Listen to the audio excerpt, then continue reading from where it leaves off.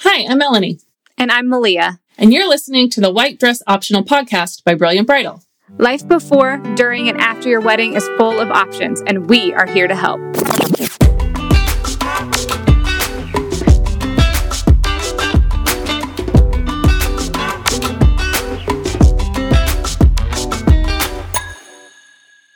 Hello, everyone. Happy Wednesday.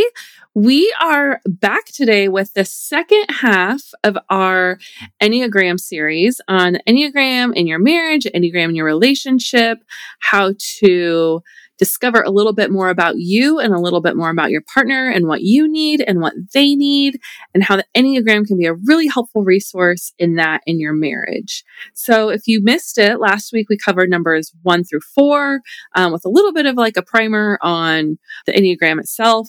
And today we're going to be moving forward with numbers 5 through 9. So if you missed last week, go back and listen if you or your partner fall into any of those numbers. And we're just going to hit the road running today. We're going to start talking about Enneagram 5s and what they need and how we can help them as partners. Yeah, and how can we love on these numbers in the best way possible by either understanding ourselves better and being able then to articulate what you need, but then also understanding your partner. So let's jump in with Enneagram 5s. Enneagram 5s often feel like they don't have enough resources, whether it is their energy or finances or time. They never feel like they have enough. So one of the things you can do is ask if you can help with any of their needs. They're not great at saying what they need. So like, what can I help you with? What can I take off your plate that you feel like you don't have enough resources for? And the big thing for an Enneagram 5 is they need a lot of time to recharge. So if they do a lot of social activities, they're going to need a lot of downtime. So understanding that about yourself or your partner, if you guys have a really full packed day, make sure that the next day you're not overbooked or you're overscheduled. So they have time to recharge. So they time to feel like they have enough resources to do the next thing. The other flip side of that is an Enneagram 5 can kind of get stuck not doing anything. Like, I don't have enough resources. I can't do anything. I'm going to stay here. So you want to encourage them to like, no, you can go. It's going to be better than you think. Come with me. Encouraging them to be social or to go do activities and say like, hey, let's have like a hard stop. Like we're going to leave at 9 o'clock. That gives them like in their mind, the ability to be like, I know how much energy I have to put out for the next however many hours, and then I know I get to stop. So those boundaries are going to be really helpful in your communication with each other. Yeah, I think those types of boundaries are, especially for a 5, but like just in general, it is really helpful. Like, my husband and I, he is like a night owl and I am not early morning, early bird. Mm-hmm. No. So sometimes we even, and neither of us are 5s, but sometimes we get into a situation like that or, something and just communicating about that, having those types of boundaries saying like, hey, we can go do this thing, but here's my like hard stop. We're out of there, just always over communication. Super helpful. So good. Okay, Enneagram 6. They are looking for security and safety.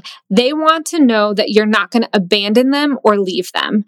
So a big thing for an Enneagram 6 is reminding them often of your commitment to them. So I am married to an Enneagram 6. So just reminding Clark, like, hey, just so you know, I love you so much and I'm never going anywhere. Like, there are times that he's like, you're going to leave me, aren't you? You're going on a work trip. You're going to find somebody else. Like, he says this all the time. Like, where are you going? Are you going to, like, you're leaving. And I was like, I work with all women. Like, I feel really secure in our relationship and like, I'm not going anywhere that I'm going to meet somebody else. It's hilarious. So we have those conversations and there's like a bit of humor in it, but there is like that 6 needs that like loyalty and that commitment to you. Whereas like, you may not need to hear like, I love you. I'm never leaving you.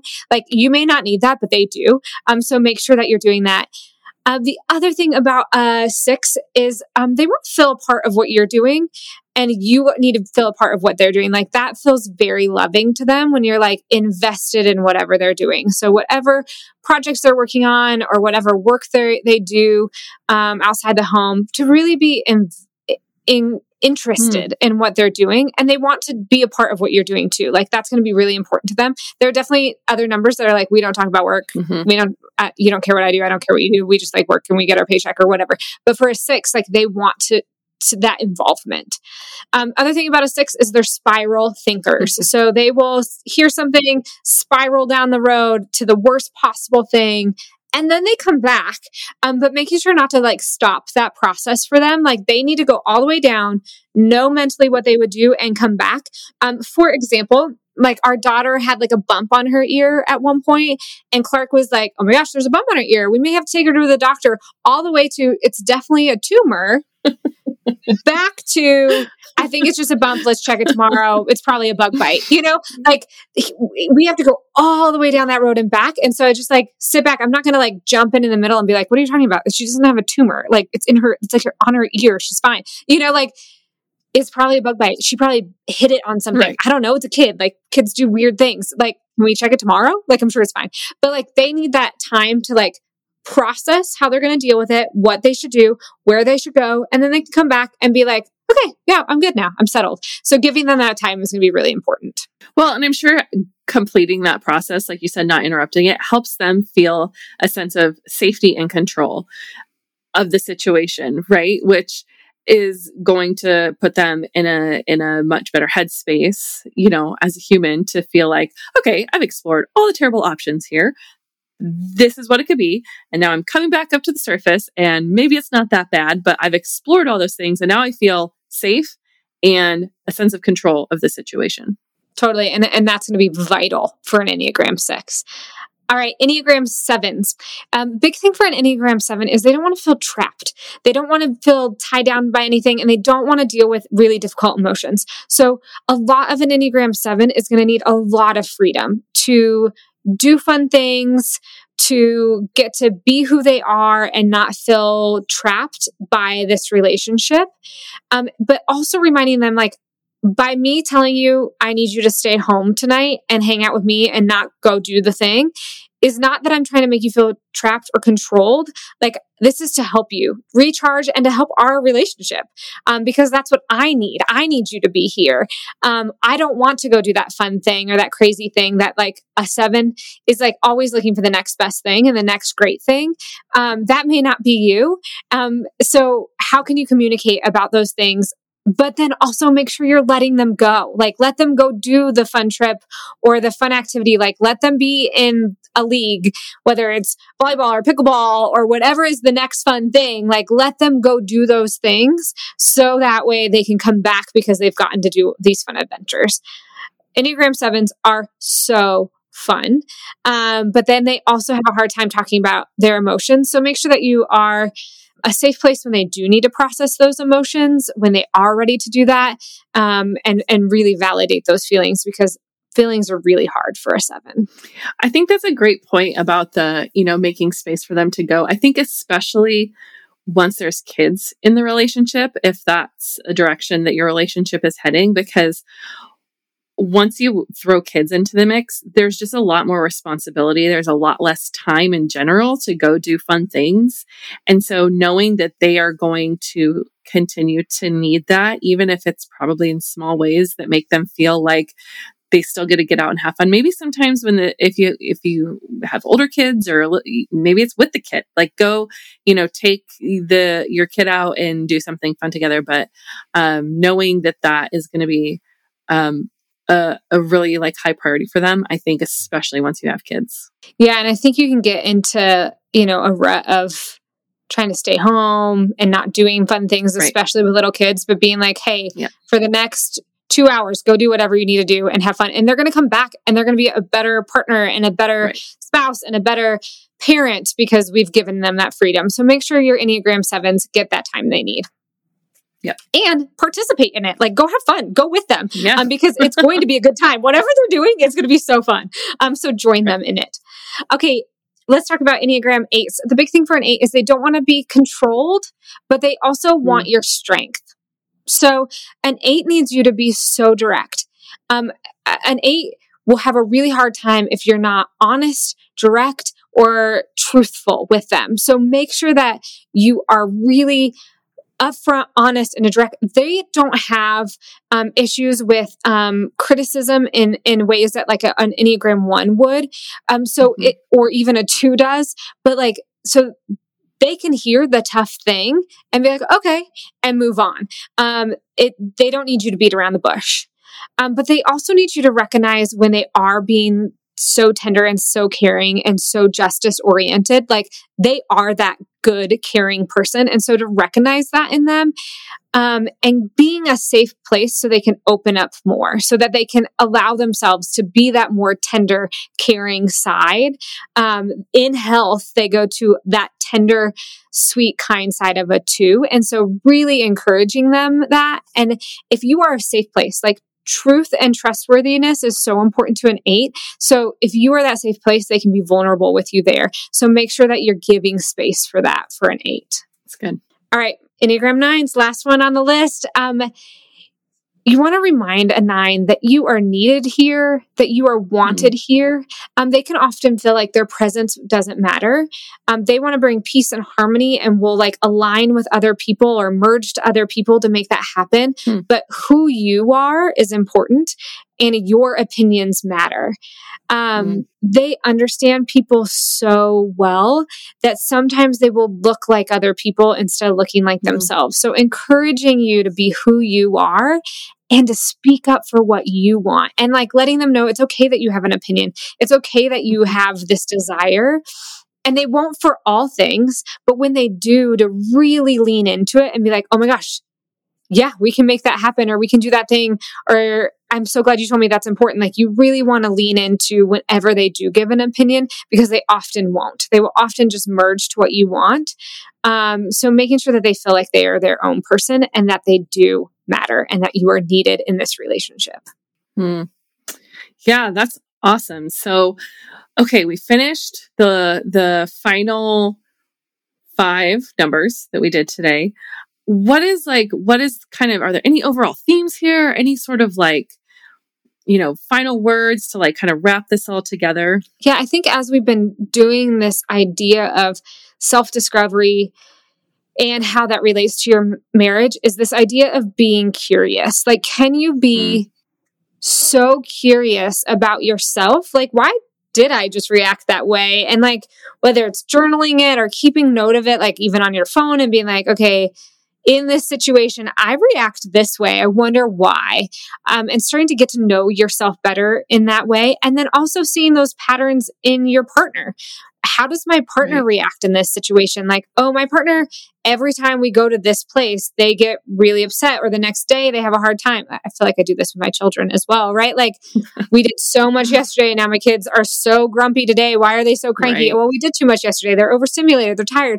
It's true of adults. Like, I don't know why we assume this is only true of children, but it's true of adults. Like, I get hangry. I just do. Like and especially when I was pregnant. And so Clark knew well enough that like if we were on our way to a family dinner and I was pregnant, he would pack snacks in the car and have me eat on the way. Because if dinner like took too long or there was a wait, like he knew I would just like implode. And like, so it's like knowing these things. I know it's so ridiculous as a grown adult that I need snacks, but I need snacks. So making sure that I have enough snacks that I can like not ruin our day or our moment because I just got hungry. And like, I think a lot of those things can be like, why are you moody? Why, like, what did I say? Or you could take it personally. And it was like, it wasn't personal. I just needed a snack. So can you know that about yourself and be so curious? I think that's the first thing. And then the second thing is, and we brought this up a few times, is like being open to have these conversations. I think one of the things I've really learned in my own self-discovery and therapy and other things is my parents' generation, they did not talk about things. There were things that were off limits that you did not talk about. And I found like if we are just more direct, I mean, this is like, if this isn't a plug for the book Radical Candor, I don't know what is, but it's like, how can you tell people what you need? Like, if you know yourself well enough, I know what I need, and then ask for that and have those conversations with your partner and be like, oh, I didn't know that that's how you felt, or I didn't know that that's how you reacted. All of those things are going to be so important. So that way you can have healthier communication, and that there isn't a topic we can't talk about, or we're going to sweep it under the rug. It's going to come up later, whether it's like a couple weeks later or years later. Like, I'm still bothered by this thing. Wait, from years ago? Like, that's not helpful, and it's not fair to your partner. So I think communication is so huge. So for me, it's curiosity and communication are really going to be huge catalysts in like making sure you have a really fantastic marriage. Yeah, I think that's great. I feel like curiosity is like very underrated. It's so much more helpful, I think, than we give it credit for, because you can ask a lot of questions without assumptions or without shame, and I think maybe that's one thing I would say too, is if you're kind of engaging in some of this work and, maybe you're already married, or maybe you're on the, your wedding planning process and you're engaged, and really wanting to invest in your relationship in some of these ways, there isn't anything about your number or your personality or your type that is wrong. None of this is wrong. For me, I think, especially with the ones in our inner critic, we can think, oh, well, this thing about me is wrong and I need to fix it. Well, no, it's not. If you're a 4 and you have all the feels and all the creativity and they're super unique, like there's nothing wrong with that. That is just how you were made. It is how you are wired. And learning how to lean into that in healthy ways, I think, is really helpful, rather than thinking, oh, there's something here that needs fixed because it's wrong. So I just want to encourage people with that. Like, if you start to go down some of these paths of self-discovery, there's nothing wrong with you. The way that you were wired is the way that you are wired. And there might be healthier or unhealthier ways to lean into some of those traits. But none of it is wrong. No, and I'm so glad you brought that up, because I think each of these Enneagram numbers has their superpower. Like, all of these things that are within you can be used for such good. Like, all of them are so good and so necessary. Like, we need all of the numbers. And I think, like, you probably do have a little bit of all these numbers in you, so lean into those things that are your gifting, and like, how can I give back to the world with who I am? Like, truly, authentically, exactly who I am. So I think that's great. Awesome. Well, we hope you've really enjoyed this. We hope this has been really helpful. We hope it's been encouraging. We hope this can spur some good conversations between you and your partner, you and your friends and family. There's so much Enneagram content out there. If this is just kind of what your appetite and you're looking for more, again, I think we mentioned the EnneagramInstitute.com. They're a really great resource. The Road Back to You is a really great book resource. There's tons of Instagram accounts. I'm sure there's tons of TikToks. I'm too old to be on TikTok. That meme that goes around that's like, I don't watch TikTok. I watch TikTok on Instagram like an adult. Like, 2 weeks later. I'm sure it's on TikTok. Yeah, exactly.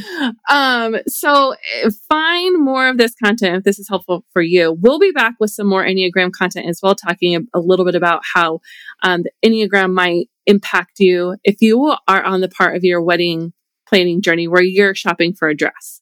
Because let me tell you, between you and your mom and your party and whoever is coming with you to shop for the dress, there's a whole lot going on there. So we're going to dive into that, and we will be back next week, next Wednesday, with a new episode. We'll see you then. See you later.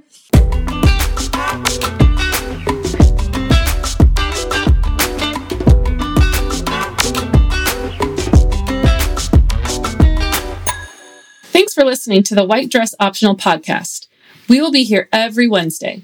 Remember, you can follow us everywhere on social at Brilliant Bridal. You can also email us at podcast@brilliantbridal.com. And as always, we would love it if you would leave us a review wherever you listen to your podcasts.